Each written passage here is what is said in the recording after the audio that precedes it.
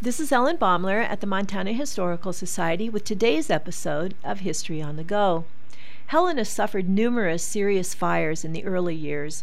Merchants sometimes had to rebuild their businesses more than once. Jacob Feldberg lost his clothing store to the fire of 1869 and understood the devastation it could cause. In 1871, another fire threatened Main Street. Jacob ran up to help the firemen. "Go away, Jacob, and leave us alone," they told him. "You're too small to be of any help." Jacob was a man of very small stature, but he didn't give up.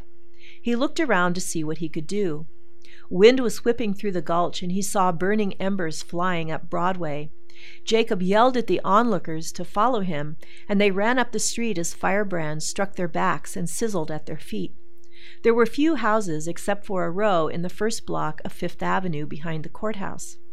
The neighborhood men were all away fighting the fire on Main Street, and Jacob found women and children madly throwing buckets of water on their homes. Jacob and his followers led horses to safety and turned out the cows, pigs, and chickens to fend for themselves. Then they fought the fire, and it was nearly under control when a burning ember flew into a woodpile and it burst into flames. Jacob leapt upon a barn roof just as it collapsed and found his way into a kitchen. He gathered all the pots he could find, organized a bucket brigade, and saved the neighborhood. Ever after that, Jacob Feldberg was a hero, and for spreading the word of the fire, he earned the nickname Helena's Paul Revere. This is Ellen Baumler at the Montana Historical Society. Visit us, become a member, and show your love for Montana's heritage.